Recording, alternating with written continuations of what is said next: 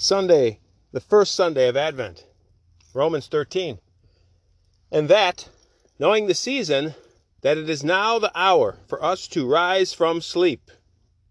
For now our salvation is nearer than when we believed.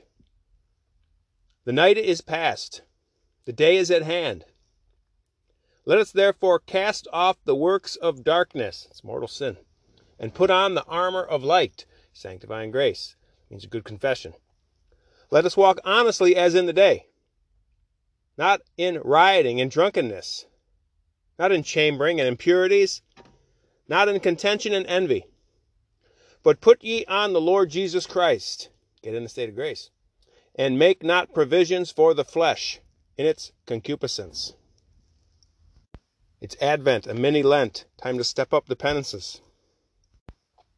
Jesus speaks in the Gospel at Luke 21. He says, "There shall be signs in the sun, and in the moon, and in the stars, and upon the earth, distress of nations, by reason of the confusion of the roaring of the sea and of the waves." He's talking about the end of the world coming here. "Men withering away for fear and expectation of what shall come upon the whole world." What's coming? The general judgment. "For the powers of heaven shall be moved.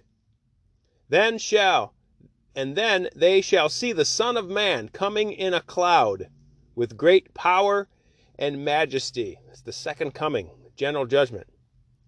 "When these things begin to come to pass, look up and lift up your heads, because your redemption is at hand." And he spoke to them a parable. "See the fig tree and all the trees. When they now shoot forth their fruit, you know that summer is nigh. So you also, when you shall see these things come to pass, know that the kingdom of God is at hand.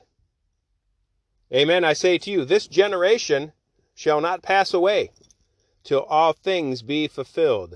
That means the church, this generation. "Heaven and earth shall pass away, but my words shall not pass away." This reading's all about the general judgment. Remember, there's two judgments. Particular judgment, when you die.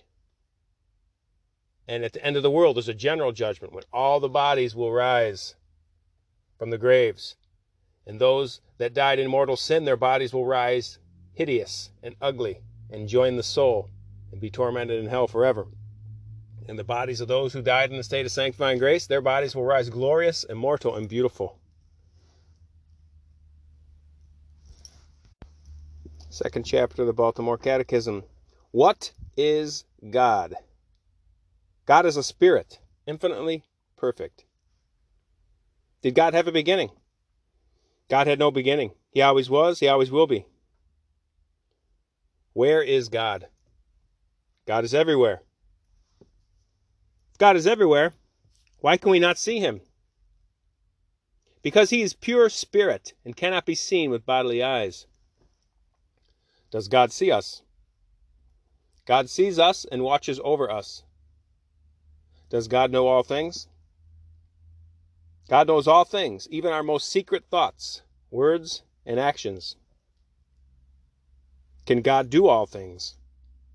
God can do all things, and nothing is hard or impossible for him. And question 20 on God's perfections. What are God's perfections? God is all just, all holy, all merciful, as he is infinitely perfect.